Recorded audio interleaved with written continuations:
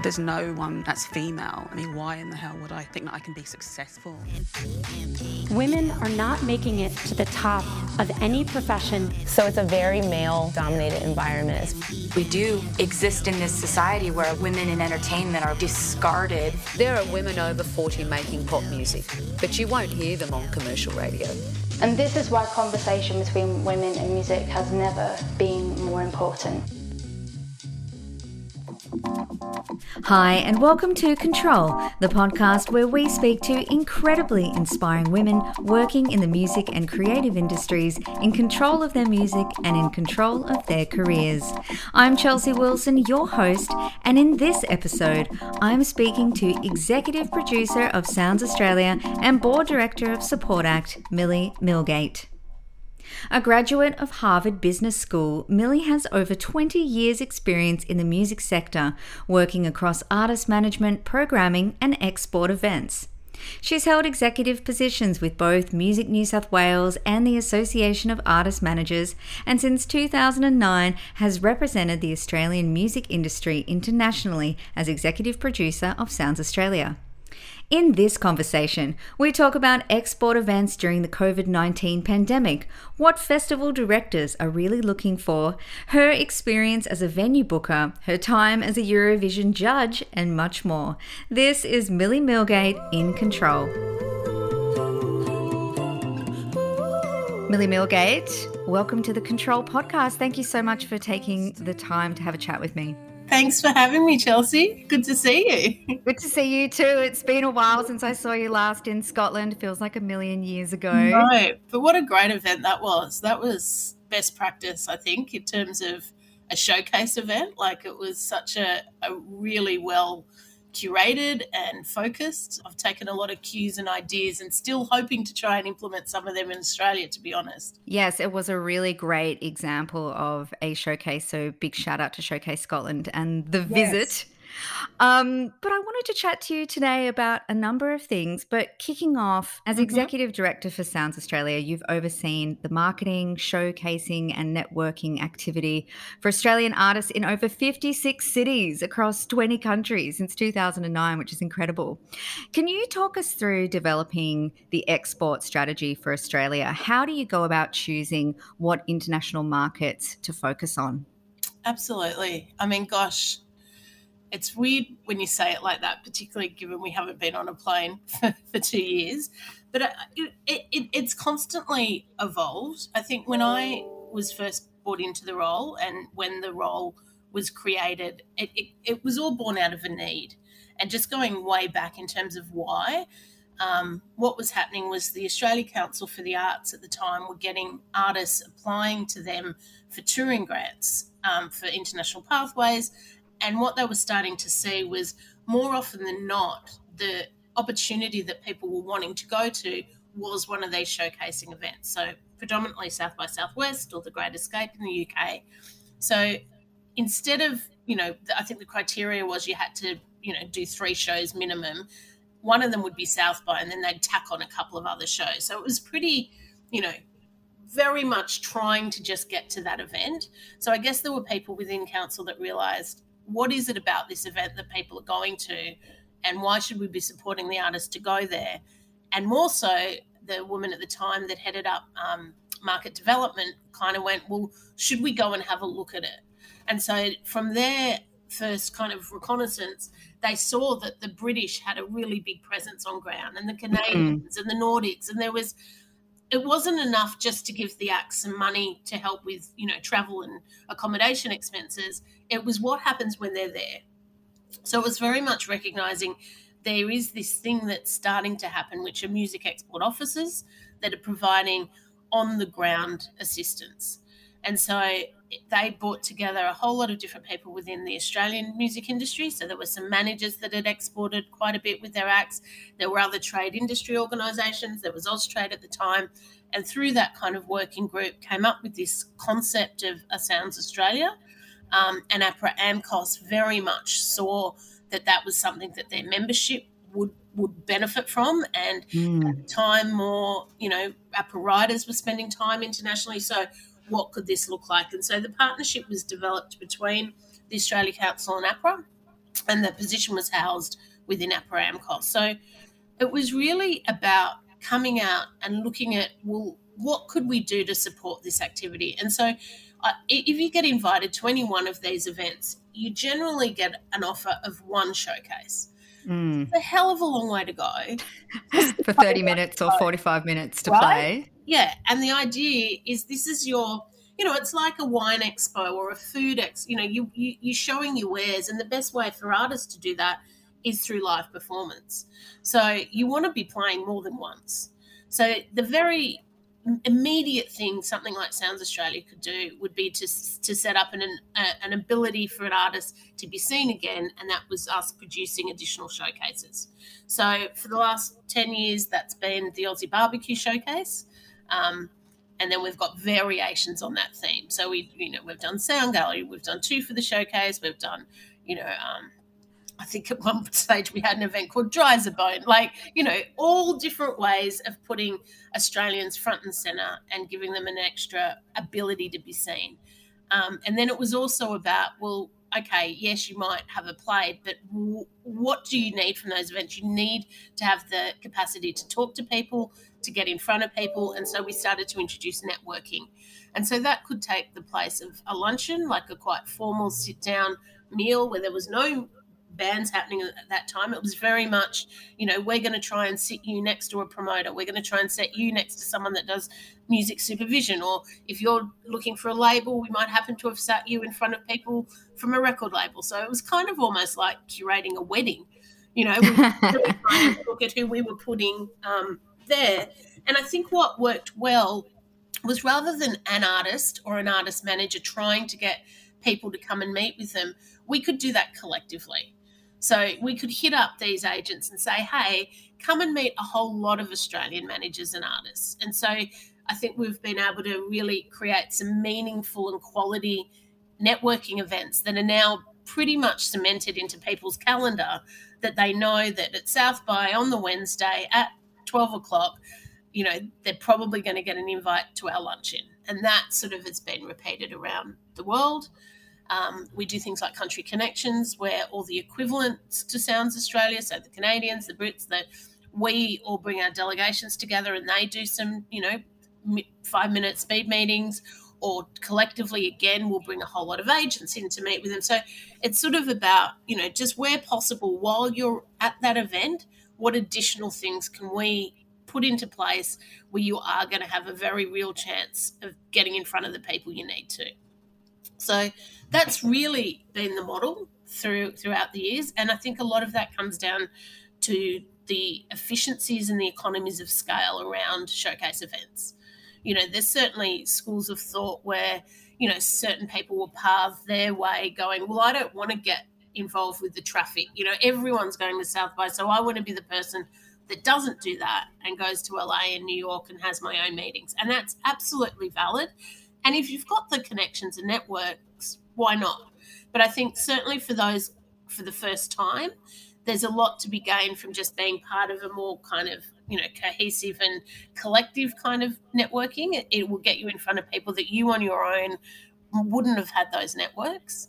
And then that's also built. And I think one of the things, I really truly didn't expect, and has been probably one of the most rewarding, is seeing the camaraderie. Like, there's this real equaling of the playing field when you're exporting. It doesn't matter if you're from Secret Sounds or Laneway or you're that first-time manager. You're all in it together. You're these Australians that are there. You're all being given the same platform and opportunity, and there's a lot of, hey, have you met this person? I'll introduce you.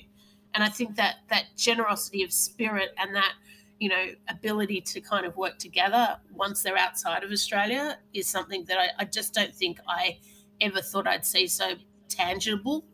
But yeah, I don't know. I'm just kind of weaved away there. I don't know if that's... No, I love that. It's like the Australian Olympic team or something like that. You're all competitors here in Australia, but when you're overseas, your team Australia, and you're all supporting each other. That's the best analogy. And it's, you're all in different races. You're a butterfly or I'm a backstroker, but you're still standing on the side. It is 100% how it is. And, short of putting them all in a uniform, I would never do. Maybe we should do that. It definitely, I think having that united presence has just kind of inherently given them this, this real sense of we're in it together, which has been great. And I know, 100% know it's opened even more doors than we ever could. It's just that practice of really being generous with your networks, being generous with the people that that could benefit other people, and letting everyone walk through those doors, I think is something real testament to those that are practicing in the industry side, and certainly the artists become the beneficiaries of that behaviour. So for independent artists or managers that maybe haven't gone to an international showcase event before, how do you recommend they choose which one they target? Should they be looking at their Spotify plays and what their audiences are like in other territories first? Or and I think it depends also what genre. Like, we're really finding, so when Sounds Australia was created, it was very much, it was just me. It was, a pretty small operation, and we were targeting the big ones. So South by Southwest, Great Escape, CMJ at the time.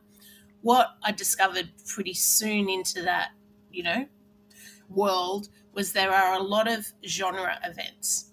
So we're talking Americana Fest, Folk Alliance International, Jazz Ahead, Classical Next, Amsterdam Dance Event, and all of those very much are great for artists operating in those scenes.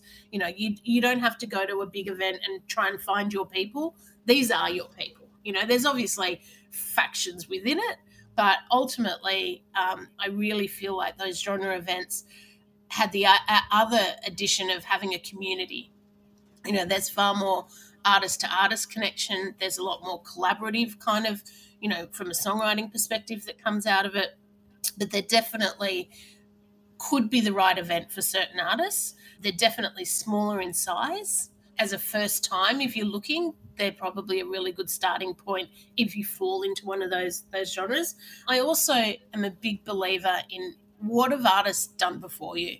So artists that, are kind of your aspirational artists, or artists that you'd love to do a support with, like think about the acts that, if they came to town, who would I love to support? And I'm talking about other Australian acts. What have they done? Where did Courtney Barnett showcase? How did, the Middle Kids get out there and do it for the first time? What was Gang of Youth's trajectory? So I think just starting to look at, and that information for us, we do have who's gone to events all on our archives, on our sites. Seeing what others have done and how that's worked for them, I think, is a really good start. Obviously now it's changed. It's changed since we started. I mean, when I was coming through and going back to my, management days and, booking venues before then, you would be touring Australia over and over and over again. You'd be building this audience. You'd be, putting savings away from record sales. Remember when people used to buy records? And, you'd really have to build Australia. That's totally different. You no longer build Australia as a market and then look to alternatives. And often for Australian acts, they were signed to record deals where they were signed for the world. They then had to find a champion in Universal, in that territory, that was prepared to even think about trying to work with them in that market. So it was a totally different approach to export. Now, the minute you're releasing something on Spotify, you're global. You can start to look at your analytics. You can look at Chartmetric. You can look at, how many people in Patagonia or in, Chile or, wherever are connecting with you. So I guess in some ways it's amazing to just get under the hood and see where your fans and listeners are coming from, which really will help you target.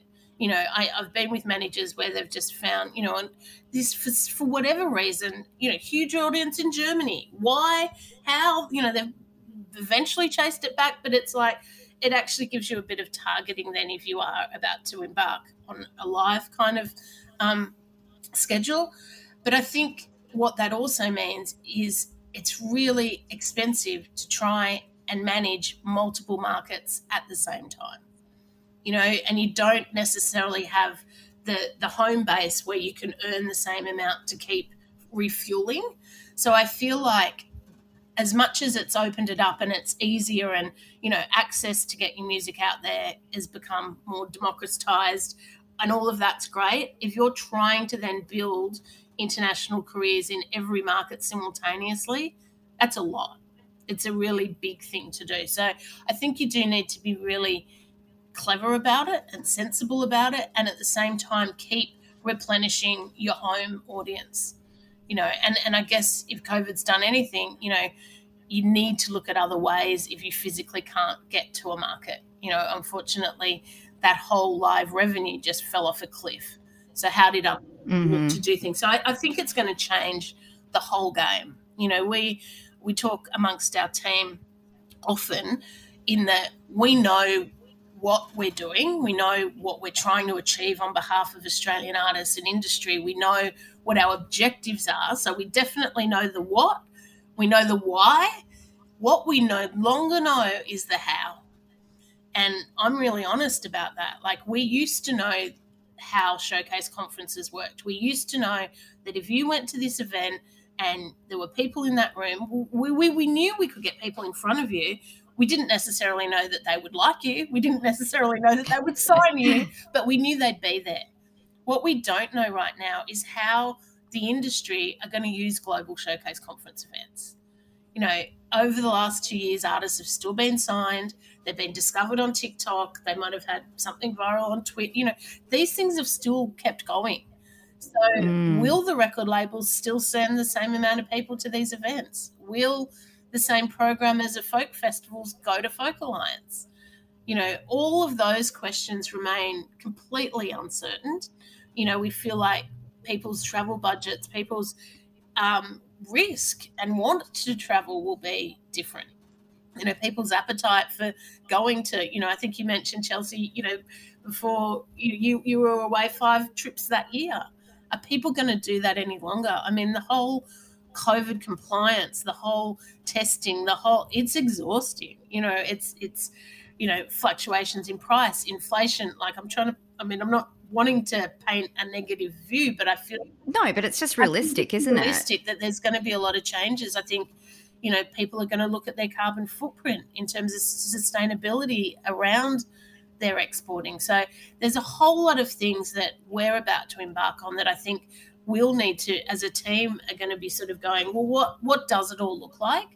And in doing so, we want to head back out to these events this year in 2022, and we, if they're going ahead and now the borders are down, we can go, but we're going very much with does this make sense anymore?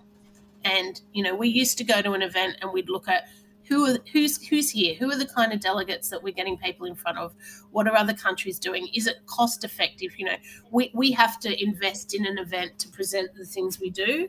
You can't just rock up and put a showcase on. Like, there's a contract exchange to do that on behalf of the Australian artists. We need to know that the decisions we're making in terms of the right events still work for our artists. So, yeah, there's a lot of unknown. There's a lot of uncertainty. But, it's also exciting. There could be other things that work even better. I think some of the things we needed to do during this time in terms of putting on virtual events and online presence, I feel like there's tools that we've, really been able to hone into in that world that could be used before an event.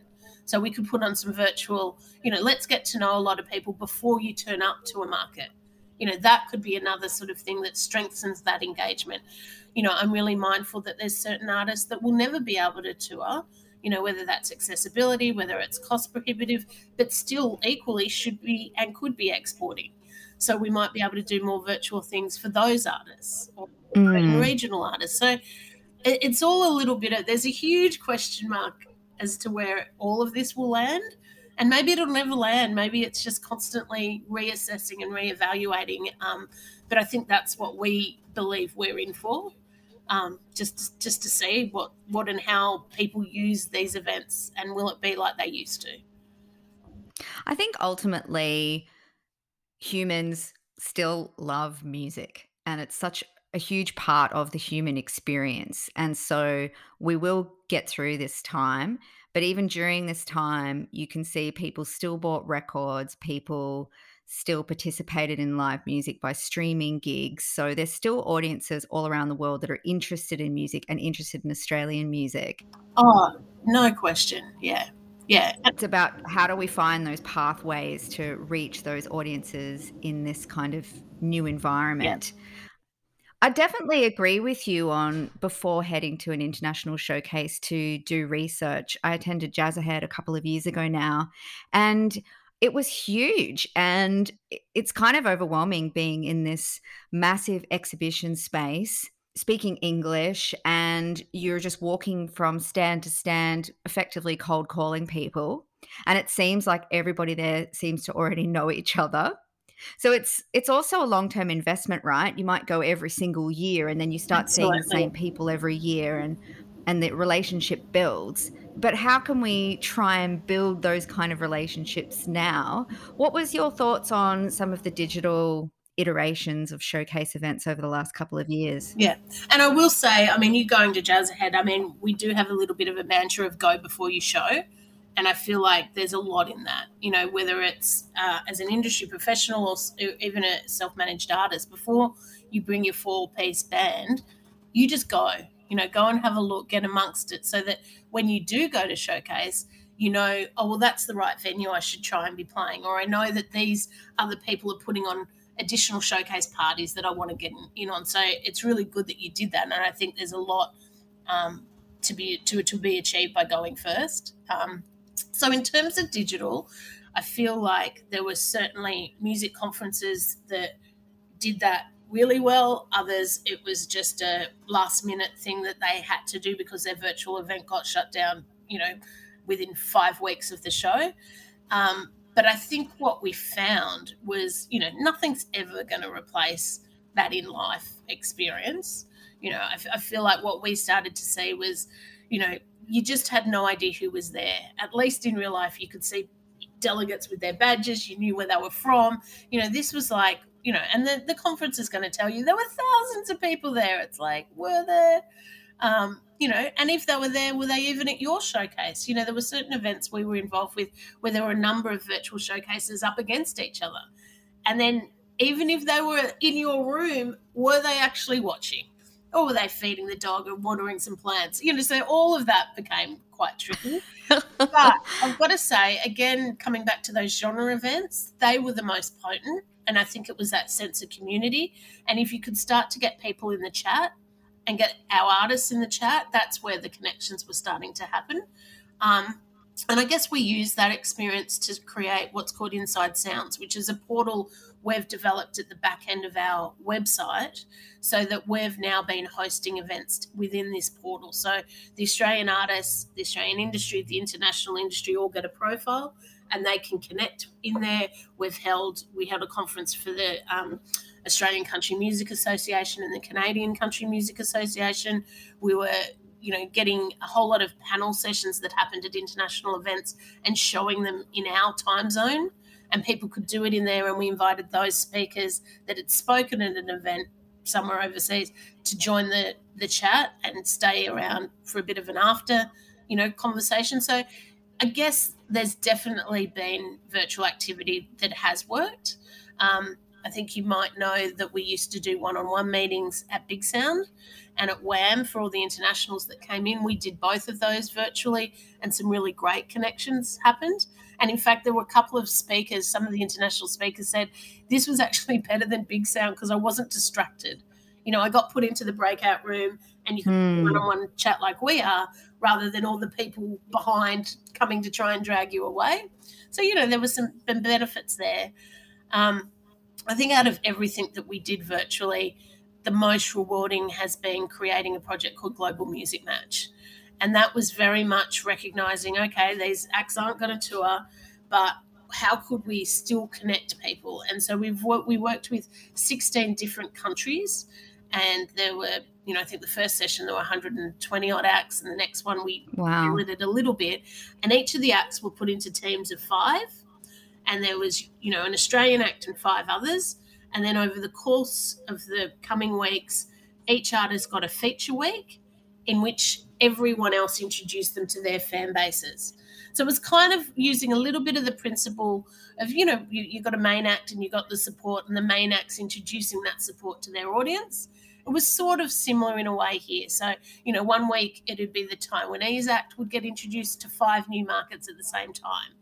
And how they got introduced could be, it could be a conversation. It could be a collaboration. We had artists covering each other's songs. We had artists creating new songs together. And through the whole process, they were learning how to video edit. They were learning what whitelisting meant. They were learning, how to make sure that their copyrights were like. So there was a lot of the educational side of using your social media and all your available ways of connecting with your audience, but doing it with other acts. And so the things that came out of that were just this idea that every artist, no matter where they were in the world, was going through this same thing. Like, the pandemic left no country untouched. And so for these artists to be able to share their experiences with people all around the world, but then have this global connector of music and write songs together and share information and learn together.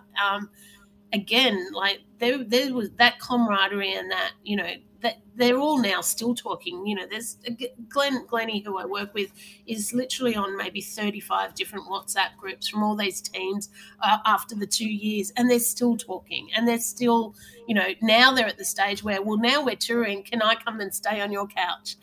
And during it, there was a global music match creche for all the working mothers, the artist mothers that could get together and share their experience. So, things like that have been amazing to be part of, and to really, see that music's so universal. But yeah, just even from, for us, and in terms of what does that mean for new audiences, they still found some new audiences. They've certainly now got a network that they can connect with when they go. That's incredible. And what a wonderful initiative, and congratulations. I'd love to see more of that. And, it'd be incredible for the next kind of post-COVID incarnation of international showcases to have those kind of songwriter hubs on ground, because those conference environments are such an exchange of ideas and networking and meet and greets and opportunities to book existing work. But it would be incredible to see also, as happening in conjunction to that, to get all the artists together to keep writing together, because those international collaborations are so unique for touring as well. And I think a lot of international programmers are looking for unique projects like that. Absolutely. So speaking of international festivals, a lot of artists and managers and booking agents will head over to those international conferences because they're hoping to book international festival dates for their artists. Mm-hmm. What do you think festival programmers are looking for in terms of Australian artists, and how do we go about trying to get those kind of gigs? And I guess, right now we're sort of trying to work out where the booking schedule might self-correct to how it was. So you used to know that there were certain times where the bookers were looking, they'd done their headliners, they'd done most of their main kind of billing, but there were always going to be those emerging artist spots. And so the timing of certain festivals worked really well with the summer, the Northern Hemisphere summer. So right now, though, you've got programmers that are trying to deal with 2 years' worth of backlog. Mm-hmm. All these acts that they had booked for 2020 shows, are they automatically going to get on that stage in 2022? Maybe, maybe not. And there's different festivals are taking different approaches. Some of them, and this is both commercial festivals and the showcase conference model, some of them are going, you know what, we're just starting from scratch. We still want the emerging acts. So that could be an act that didn't even exist, 2 years ago. You've got others that are very loyal to that initial programming and are trying to still find them a stage. You've also now got this situation where so many heritage and iconic and seminal acts are coming out of the woodwork. And if you look at the consumption and the streaming numbers and the sales, it's all catalogue. It's all this back catalogue. It's really hard in terms of new artists coming through, because you've now got all these older acts that have decided, well, hang on, we just had a bit of a win and people are listening to our records again. Now we might go out. So I just think the traffic in terms of who's playing is everyone's trying to go out and mobilise at the same time. So I feel like in terms of what those festival programmers are doing, the world's almost their oyster in terms of choice. You know, there's not a lack of choice. You know, you've got every artist in the world hasn't toured live for 2 years, and all the artists that thought they were done are now coming out again, and that's who they get to choose from. So I feel like, yes, there's the choice. A lot of it's going to come down to probably working with festivals or working with each other in a way they haven't needed to before. Like, we're hearing horrendous stories of supply chains and production issues and hiring of stadiums, and why would you keep loading in and loading out if these venues are being used one after the other? Maybe the production goes in and stays there.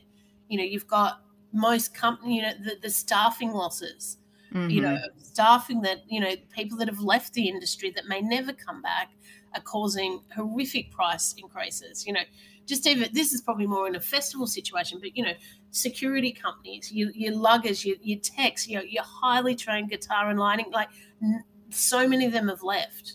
So again, whilst you might have this desire and need for all these artists to come out, the sheer reality of delivering those shows, there's a disconnect there. You know, when you've got an act like Adele that pulls out of a Vegas residency because of their production and COVID, like that to me, it's like, you know, all the money in the world could be thrown at fixing that problem. There's clearly some major sort of things that are going to take a little bit of time to correct. So in terms of Australian artists looking, I think there's a couple of things in play. One of the things we did very, very early on in the pandemic was recognise that Australian artists were going to need help in a way we'd probably never done before. And we also knew that, you know, it didn't make sense for us to rush out and spend our existing budgets doing virtual everything. You know, we definitely wanted to try, and we wanted to keep Australians still present, but it was very much, where could we save and hold a surplus, a budget surplus that could then be redirected? And so the government partners for Sounds Australia, so the federal government, the Australia Council for the Arts, along with APRA, AMCOS, ARIA and the PPCA all agreed, and it's really terrific that they did this, that we could redirect our 2020 and 2021 surplus into a funding program.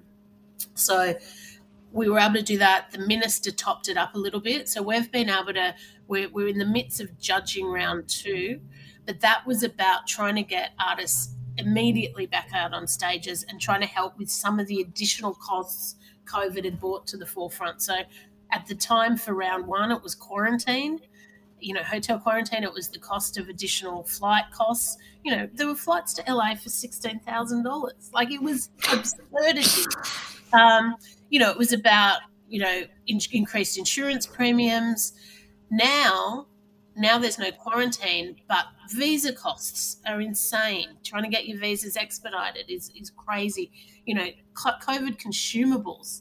You know, there's a story, and this just blows our mind. Like, there's an Australian artist looking at getting into a writing room with a really big writer in the US, and part of the conditions of that happening are that it's the Australian writer's expense to pay $400 a day US for a nurse to come in and administer rapid antigen tests. What?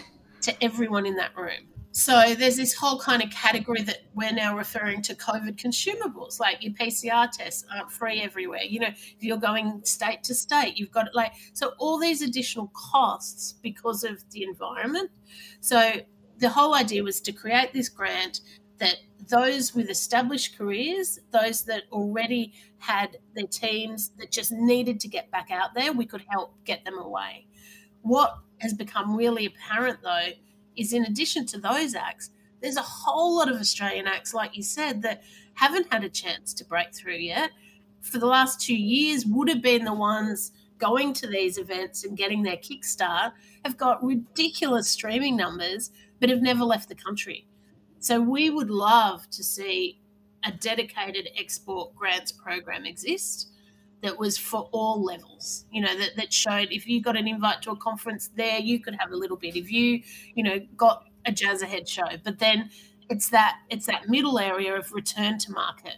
If you've already had a little bit of success and you need to go back, how do you get back in a timely manner? If you've had to max out your credit cards and, call on your parents and save and save and save to do that first event, and you've had success and everything you wanted came true, you've got a producer that wants to work with you, you've got the gun agent, you've got an act that wants you on support, how do you do that? It's not often that. The first trip's usually the easiest. It's the second and the third and so I guess they're the sorts of things we're advocating for, is more support in those areas.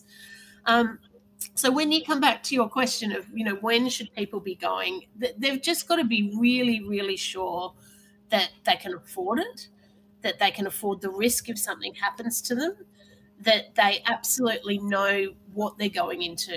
And I feel like these next couple of years, unless you've really got some strong support and teams around you, it's going to be hard. It is that's the reality of it. And I feel like if you can develop audiences more locally, looking at Australia and regional and remote audiences, trying to do as much as you can online and just build up before you're ready to go, because it is going to be tough. Like, international was hard already. It's going to be so much harder. So it's definitely not a no, because I think the audiences are there. The appetite for Australians to be overseas is huge. Like, we're in demand. There's definitely people that want Australian talent. The talent's not a problem. Talent's never been a problem in this country.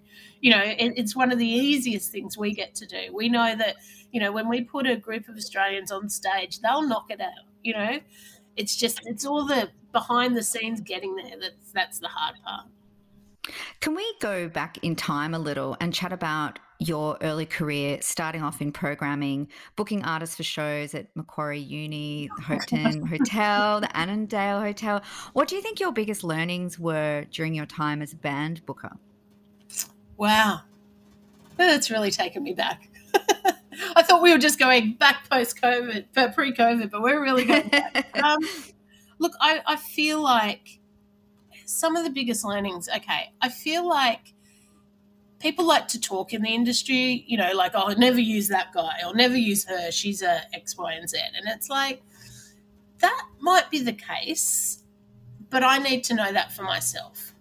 So I think if I'd listened to every person that said never work with Bob or never work with Janet, I would have limited some really great relationships and opportunities, because I think everything, and particularly if you're booking venues, you're dealing with all kinds of acts, all kinds of levels, all kinds of genres.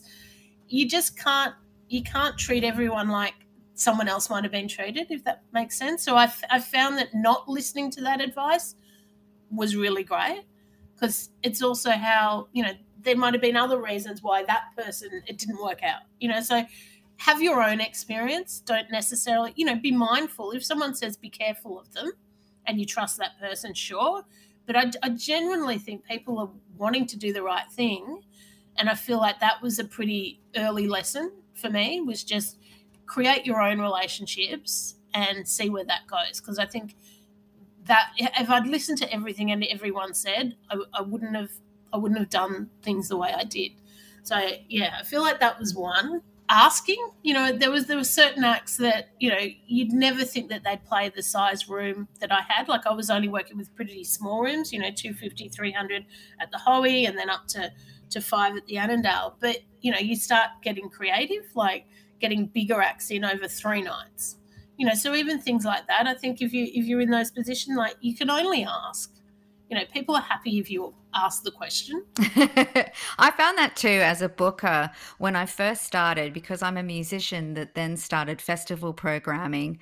I felt really, I had to sort of overcome feeling uncomfortable or embarrassed about what I thought was not a huge sum of money I was offering. Yeah.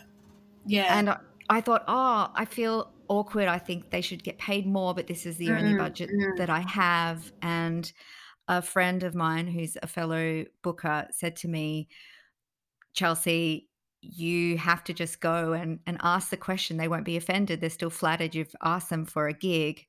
And he said to me, how do you feel if somebody gives you an offer to perform and it's not a huge budget.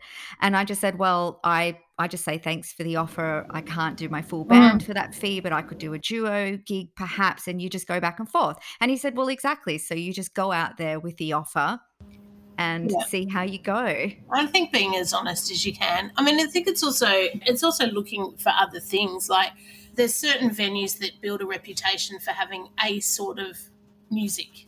You know, it's all rock.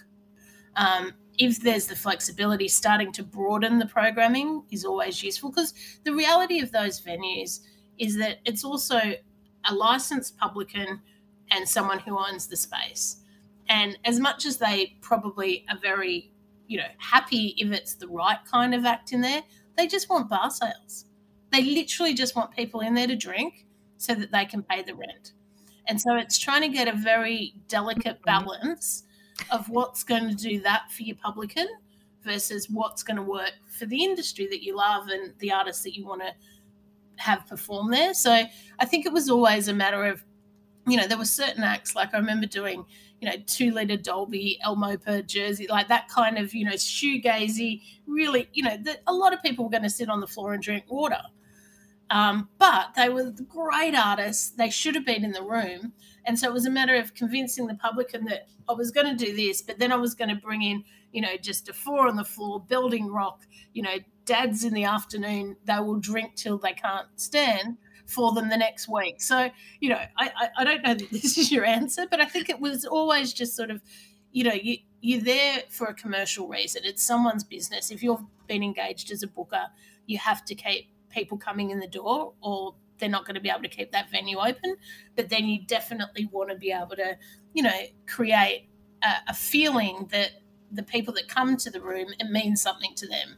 I definitely found over those years you had to trust your networks. Like there was no way I could listen to every single cassette. This is going to age me. Cassette that was sent in or then CD. Like, there were walls and walls and walls. And if all I did was listen to the music presented as a booker, and I'm sure most bookers would say the same, you'd never do anything else. You actually couldn't have the time to book the room. So you needed to have really key tastemakers and people, whether they were other artists, whether they were just other colleagues or, trusting the agents, that would come to you and rely on that. You couldn't do it all yourself. Like no booker's doing all of that. They've got go-to people that they're calling on and finding out, who's the next act, who should we be looking at. You're just constantly asking those questions. I feel like there's, the booking thing, really gave you a good, understanding of the mechanics of the industry. You'd come across the agents, you deal with the managers, you'd deal with, labels would do showcases. So just starting to put the pieces together of what the ecology looked like. I think you're really at the heart and soul being in those rooms. No, they were pretty special times. It's really interesting, your point around the drinking versus the amount of people in the room and the genre. I always assumed things like, blues audiences, they drink quite a lot because the music refers to alcohol a lot, 1 bourbon, 1 scotch, 1 beer. Yeah. That sort of thing. But then the reality is a lot of blues audiences are older and they might drive to the gig and they have 1 beer. And so what I didn't realize as a booker and with programming, that I thought it was a successful night because the room is full, but the publican is like, actually, we didn't sell any drinks. And I can only, I was doing it, I was booking up until 2003. So, the difference now, even in the culture of consumption and alcohol, would be so different. And it's interesting because one of the things internationally now people are talking about are drop sales. So you're seeing a percentage of shows that have sold, but a certain percentage are just not going to turn up on the day. And that's obviously affecting bar sales. It's affecting merch sales. And it could mean in a lot of cases for the acts, they're not playing to a full room, but that very much is the type of act. So different genres, anyone that's, got an older audience that skews older, that's where the drop sales are happening. Any of the dance stuff where it's young kids, they're going out. No one's not turning up there. So it's quite fascinating that the type of act has always had an impact on the actual back end of those shows. Yeah. So you went from booking, you've had executive positions with the Australian Association of Artist Managers, Music New South Wales. But what led you to specialising in export? Did you travel a lot before you started with Sounds Australia? No, I left Macquarie Uni and went and started working in the Annandale and the Hopetown. But in doing so, had kind of come across this new association called Music New South Wales. I'd actually gone for the job initially, of the first job. I didn't get it. I went to a really terrific guy called Matthew Elliott, who happened to book the Annandale. And so he knew I went for the Music New South Wales job because we crossed each other in the interview area. And he called and said, hey, I figure you're looking. Do you want to book the Annandale? That's a long way of saying that's where I learned about this thing called a Music Industry Association. So I very much was aware of it, was brought in as a board member pretty early on.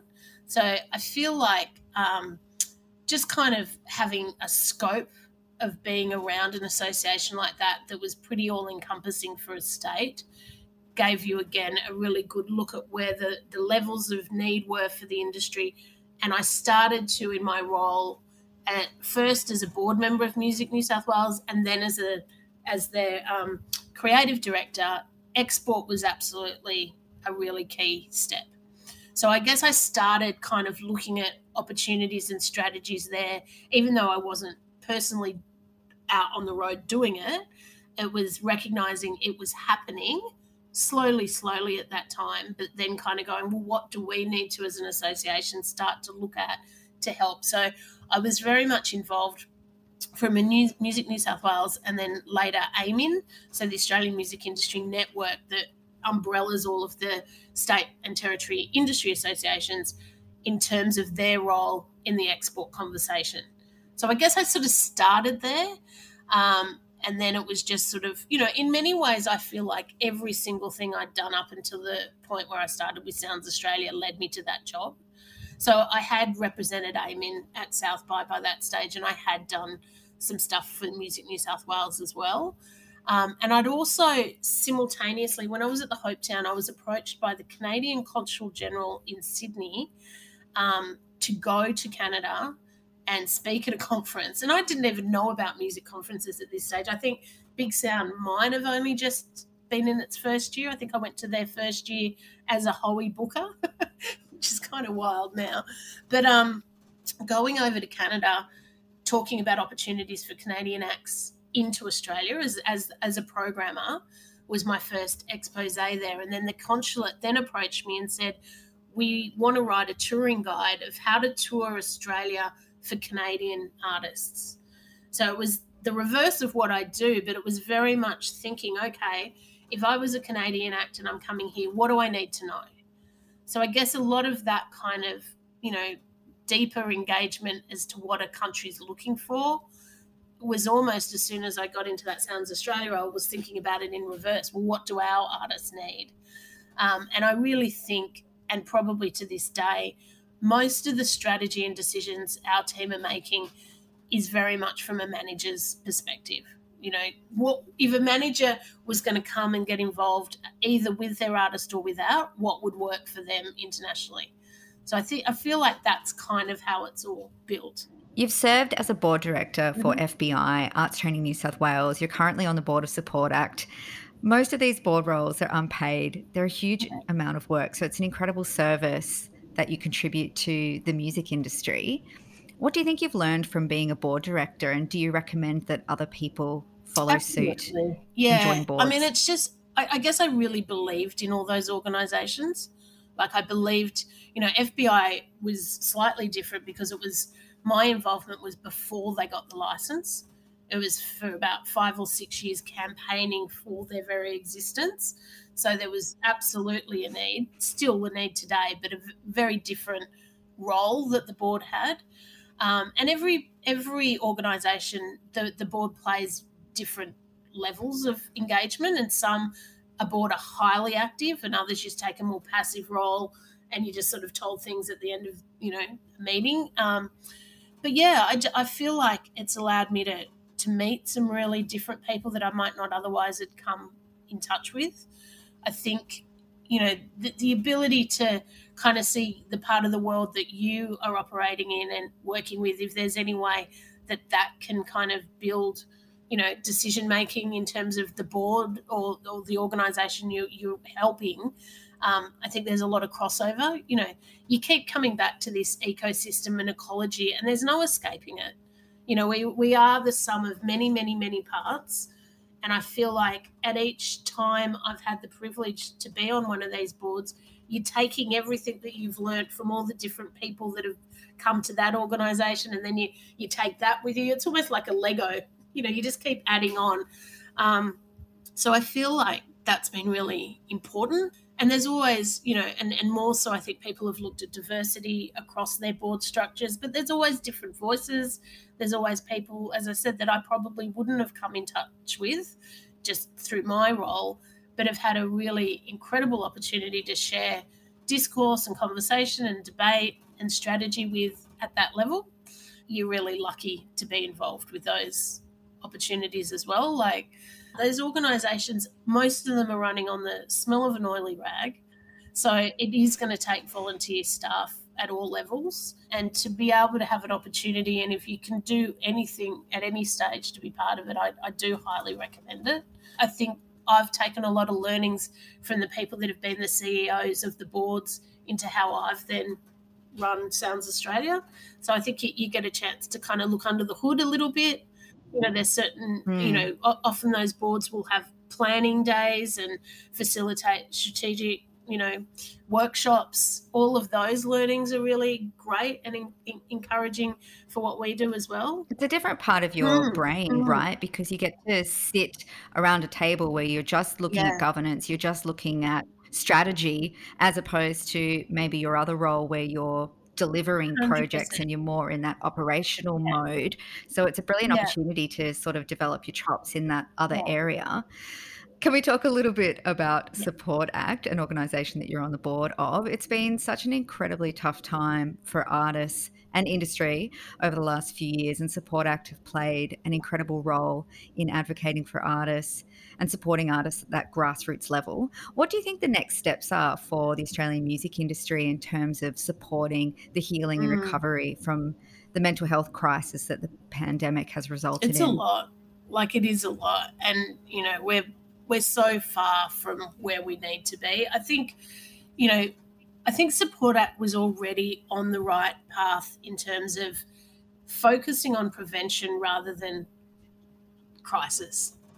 And so even well before COVID, there'd been conversations, and already, they'd started to move into, a lot of their suite of services now, from, mental health clinics, all the different online, activities that they're running.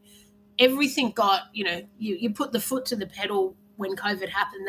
They had the ability to do it because of the government funding, but that's where the focus needs to be. And, whether it's drug and alcohol conversations, whether it's around, the financial management for artists, it's all the sessions and workshops and, everything in terms of education and knowledge sharing that you can do before someone gets into crisis. So I think a lot of the focus will be really targeting those different programs. And then I guess it's also looking at the counselling services that are ongoing. So there's already the main helpline, there's a First Nations helpline, there's the sexual harassment area that Support Act are taking a big role in terms of helping manage that project for now, in terms of how that investigation is going to roll out. So I think there's so much that an organisation like Support Act can do, and has, I think, really shown over the last 2 years what it's capable of. I think it'll just be a matter of really looking at those distinct areas of need. And we're not out of the woods. We're not even close to being out of the woods. The lag for the music industry, even though, restrictions are coming down, capacities are increasing, which is amazing and fantastic, and it's about bloody time. It's still going to be a very long time before, people are earning the same level. All of those things are going to take time. So there's absolutely a need for more funding for Support Act. The New South Wales government's just come on board with $5 million, which they've never contributed before, which is fantastic. But every cent of that money that came in from the federal government has all gone. Like it is so net, and we're not talking big amounts. They're 2,000 increment amounts going to people. There's just that many people needing it. So yeah, I think there's a lot. Just even structurally, I think the depth of what Support Act can offer could be huge. It just needs to be done in a way that's sustainable, because you've got this situation where money's come into the organisation because of a crisis, and they've obviously got all of it out the door, but it's also allowed programs to be instigated. It's how do we keep those programs going when that same level of funding isn't coming in? So it's sort of about just trying to, how do you meet that balance? Well, I think it'd just be brilliant if across the commercial sector and the non-for-profit sector where possible, and major funding organisations like Creative Victoria, to make programs like mental first aid training, mental health programs, unconscious bias, all of those kind of programs to be delivered in those commercial sectors, so that we're getting to people within roles and at the university tertiary level as well. Yeah. That there's a responsibility taken from the whole industry to work on that. So it's not just all this pressure on one organisation to be the champion, that it's something that is delivered cohesively throughout the ecosystem. Agree. And I think what it has, it's definitely shown that this small organisation has the ability to scale if it's got the funding to do it. So I think that's a really great proof of concept in terms of our conversations and advocacy now with various state governments. And as you said, like, it's almost having, the maps there, the models there, the programs are there, is the tertiary sector going to come and they then license it? Or, there's a whole, how many ways can you skin a project kind of thing? So, yeah, I think it's all, right now for Support Act to have been heads at, get the money out the door. And I think once there's a bit of breathing room, we'll be able to kind of look at that a little further.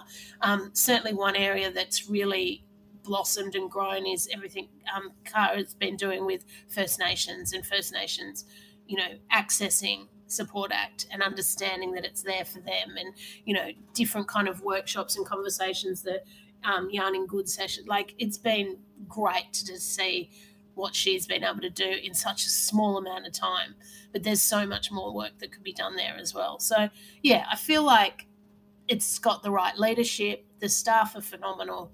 The team's all there. It's just working through it now. So one more thing I wanted to talk to you about, and that's Eurovision.